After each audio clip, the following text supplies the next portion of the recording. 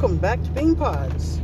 I'm your host, Butterbean, and today what I figured we would do is have a story time.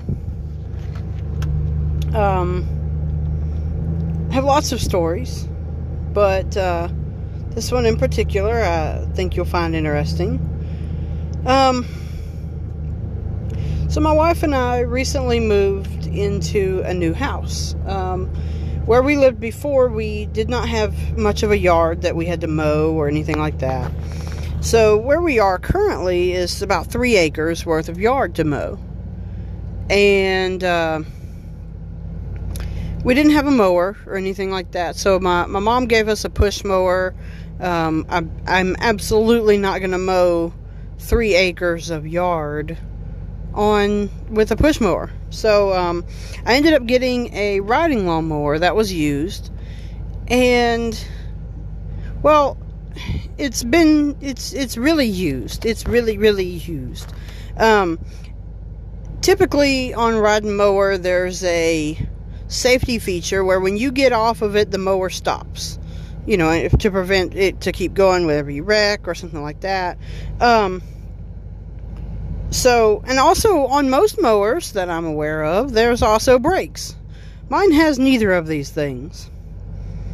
Well, I'm out mowing the yard one day, just puttering along. Now, also, I need to let you know, typically I don't mow the yard. It's not because I don't want to, but my wife enjoys mowing. That's her time away.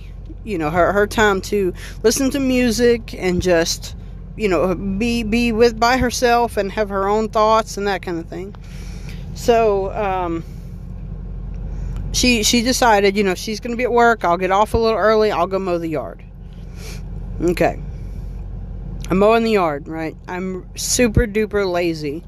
So I get to this one spot in the yard, and there's this big stick in the way, and big enough that I don't really want to hit it with a riding lawnmower. You know, that it may mess something up, whatever.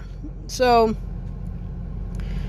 I decide I'll just pull up beside of it and lean over and grab the stick to throw it to the other side, or throw it somewhere whenever I get around to it, or whatever.